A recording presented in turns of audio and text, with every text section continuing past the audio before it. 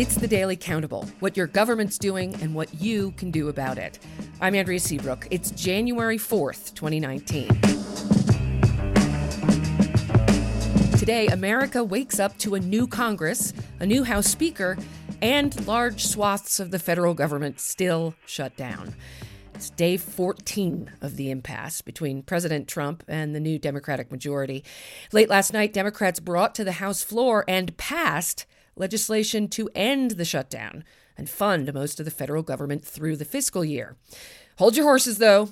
As of this morning, it does not look like that bill is going anywhere. Immediately after it passed last night, the White House issued a statement promising to veto the measure if it doesn't include billions of dollars to fund President Trump's border wall plan, and it doesn't.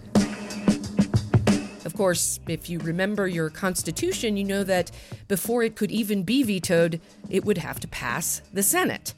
Here's a twist, though. Republican Senate leader Mitch McConnell says he won't even bring it up for a vote. Why? Because the president says he'll veto it. How's that for circular logic?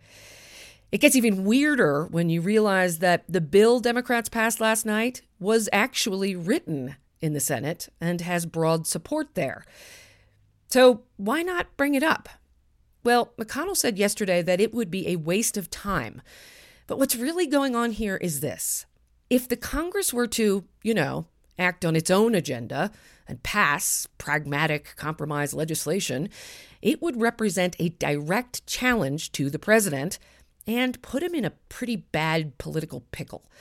Veto the thing most people want, or give in, sign the thing, and end the shutdown.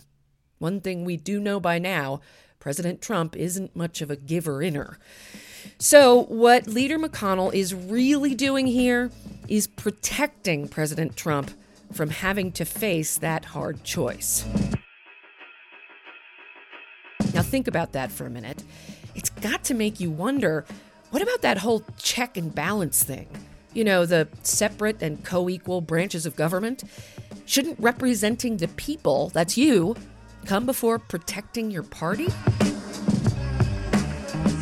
What do you think?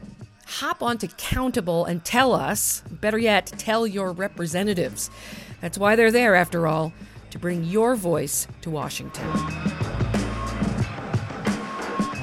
This podcast comes to you from Countable. What your government's doing and what you can do about it. I'm Andrea Seabrook. Talk to you Monday.